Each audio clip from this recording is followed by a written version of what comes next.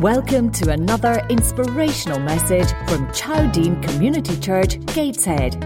For more information about Chowdean, visit www.chowdean.org.uk. We hope you enjoy the podcast.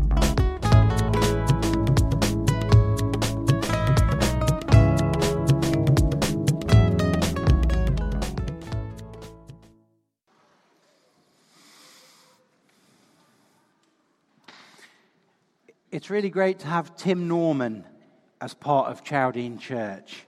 We really appreciate him and all he does to bring glory to God. Just welcome Tim, and just like to welcome him to share what God is saying. Amen.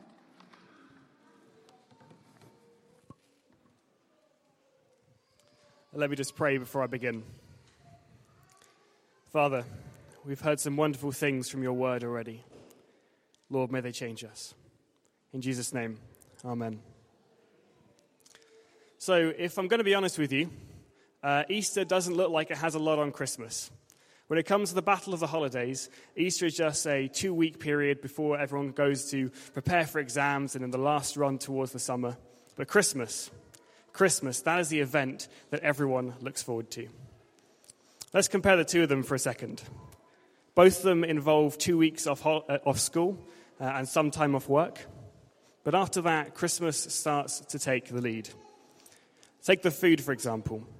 Christmas has Quality Street. It has Stollen. It has Christmas cake. It has Christmas pudding. It has turkey. It has parsnips.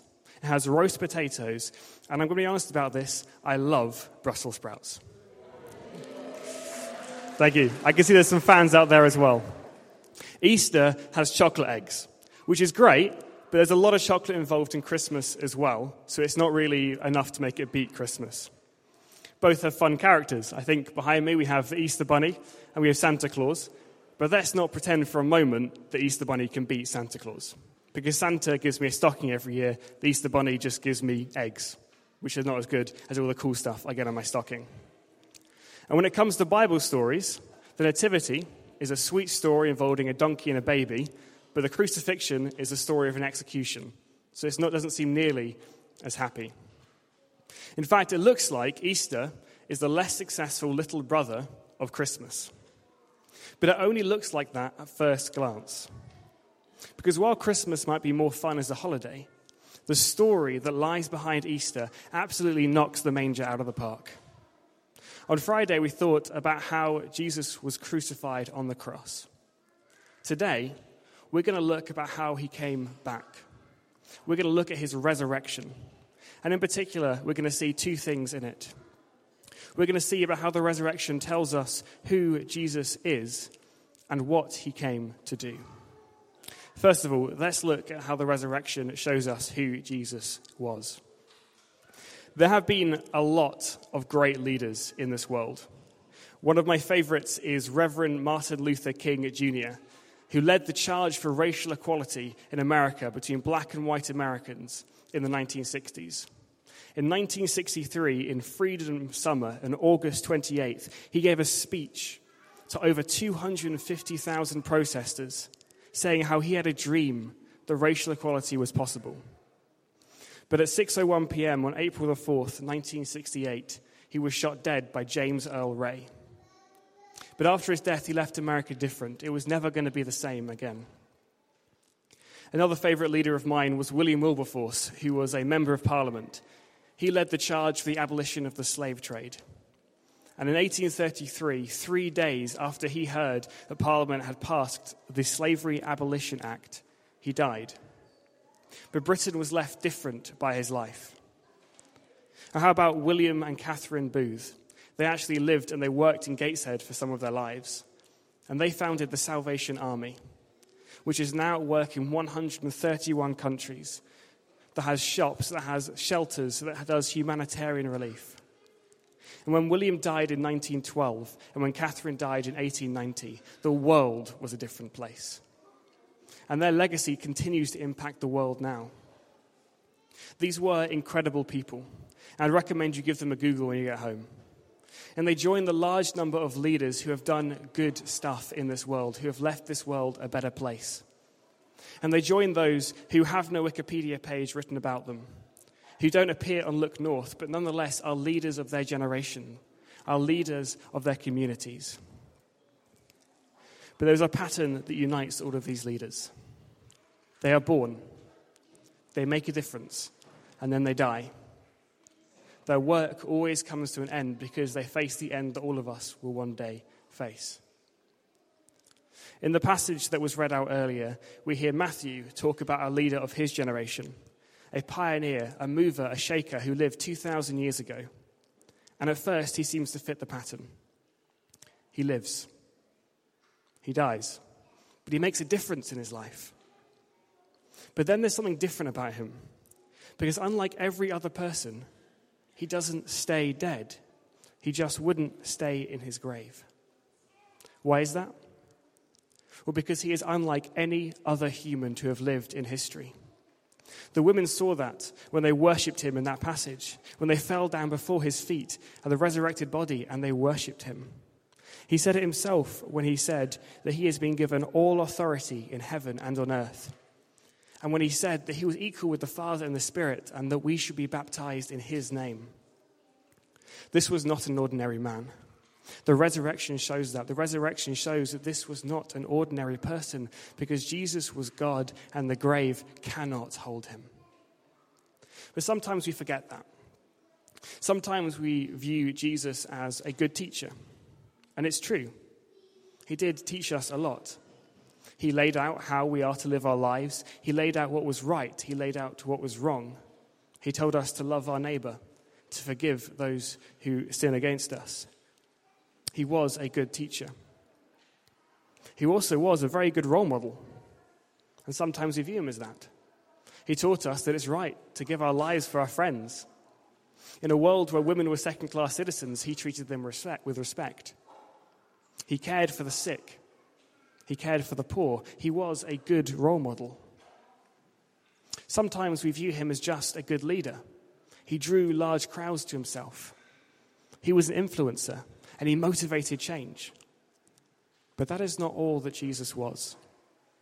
Jesus was different from every good teacher, from every good role model, and every good leader that had ever come before and has ever come since, because he is God. And when we choose Christianity, we are not choosing to follow the latest fad, the latest self-help program, the latest social action, or the latest diet. We are choosing to follow God himself. This can be confusing sometimes because we can often find ourselves asking, how can Jesus be God when he's meant to be the Son of God and therefore his Father was God? Don't worry too much about that. That's a Christian idea called the Trinity, that three people, the Father, the Son, and the Holy Spirit, are all equally God together. Don't panic about that, but remember, Jesus is God. That is the core truth that we find revealed in the resurrection. But the resurrection did not just show who Jesus was, it also showed us what he did. Is anyone here a Lord of the Rings fan? Okay, there's less of you than I'd hope, but there's some. That's good. I am a huge Lord of the Rings fan. Okay, I can happily spend the whole day doing nothing but watching the movies back to back. And I'm not talking about the movies you find on Netflix or the movies put on the TV. I'm talking about the full director's cut. Okay? Combined together, those movies take 11 hours, 23 minutes, and 59 seconds. So, if you start at 9 a.m. in the morning and you give yourself half an hour for lunch, you'll be finished by 9 p.m. And I have done that more than once, and it is worth it. Get yourself together, a group of people, plenty of popcorn, and that is a good day. But early on in Lord of the Rings, our heroes, who are a bunch of small people called hobbits, they go to a pub.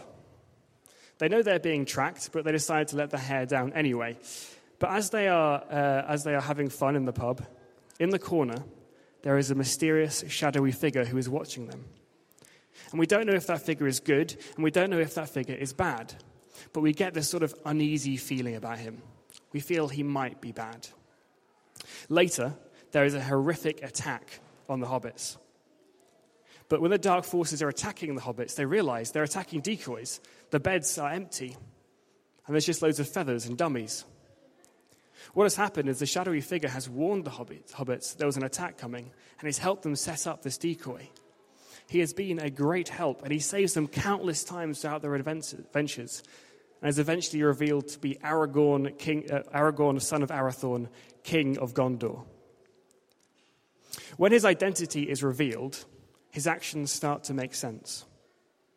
We realize he is watching the hobbits in order to protect them, to help them escape, to help their quest. And when you watch the films the second time, you watch them differently because you know who this guy is. And the same is true about Jesus, because the resurrection reveals who it is. So when you read through the stories of his life again, everything starts to make sense and everything starts to mean more. Because when we view his teaching as just teaching, we can listen, we can nod politely, and then we can take it or leave it. He's got no more authority than my poor old French teacher, Miss Guy, who we used to completely ignore and run riot in her lessons. And when we view him as a role model, we can admire him. We can borrow things from his life, and then we can move on and ignore him. And when we view him as just a good leader, we can take his tips on business, on people mobilization, and then we can move on.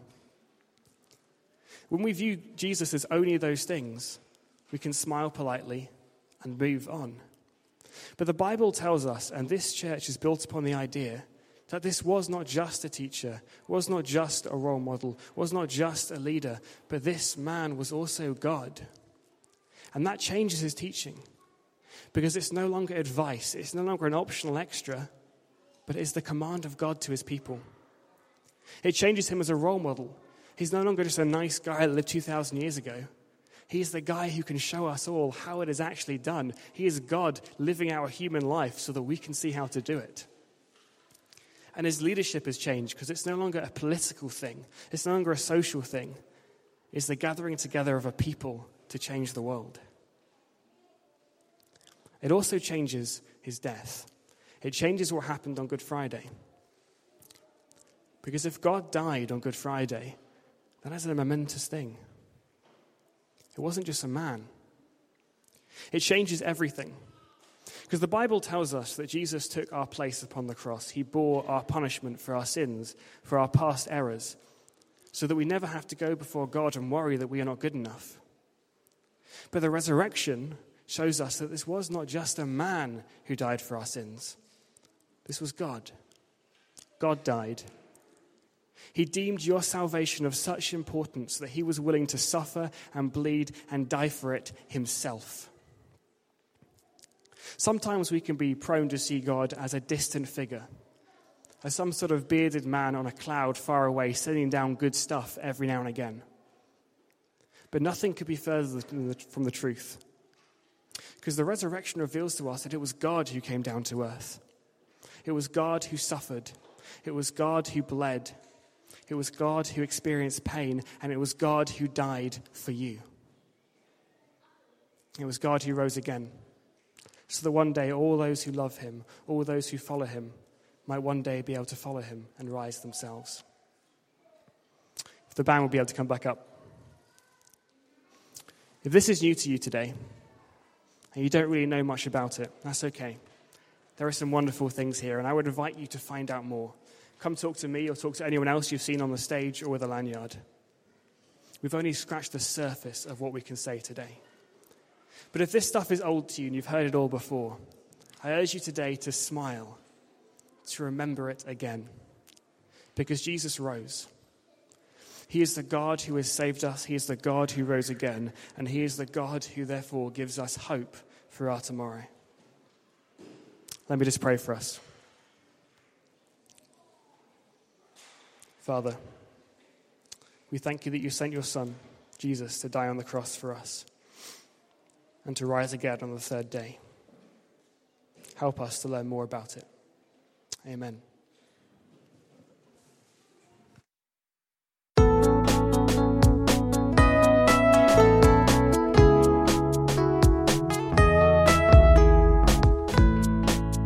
This is the end of this message.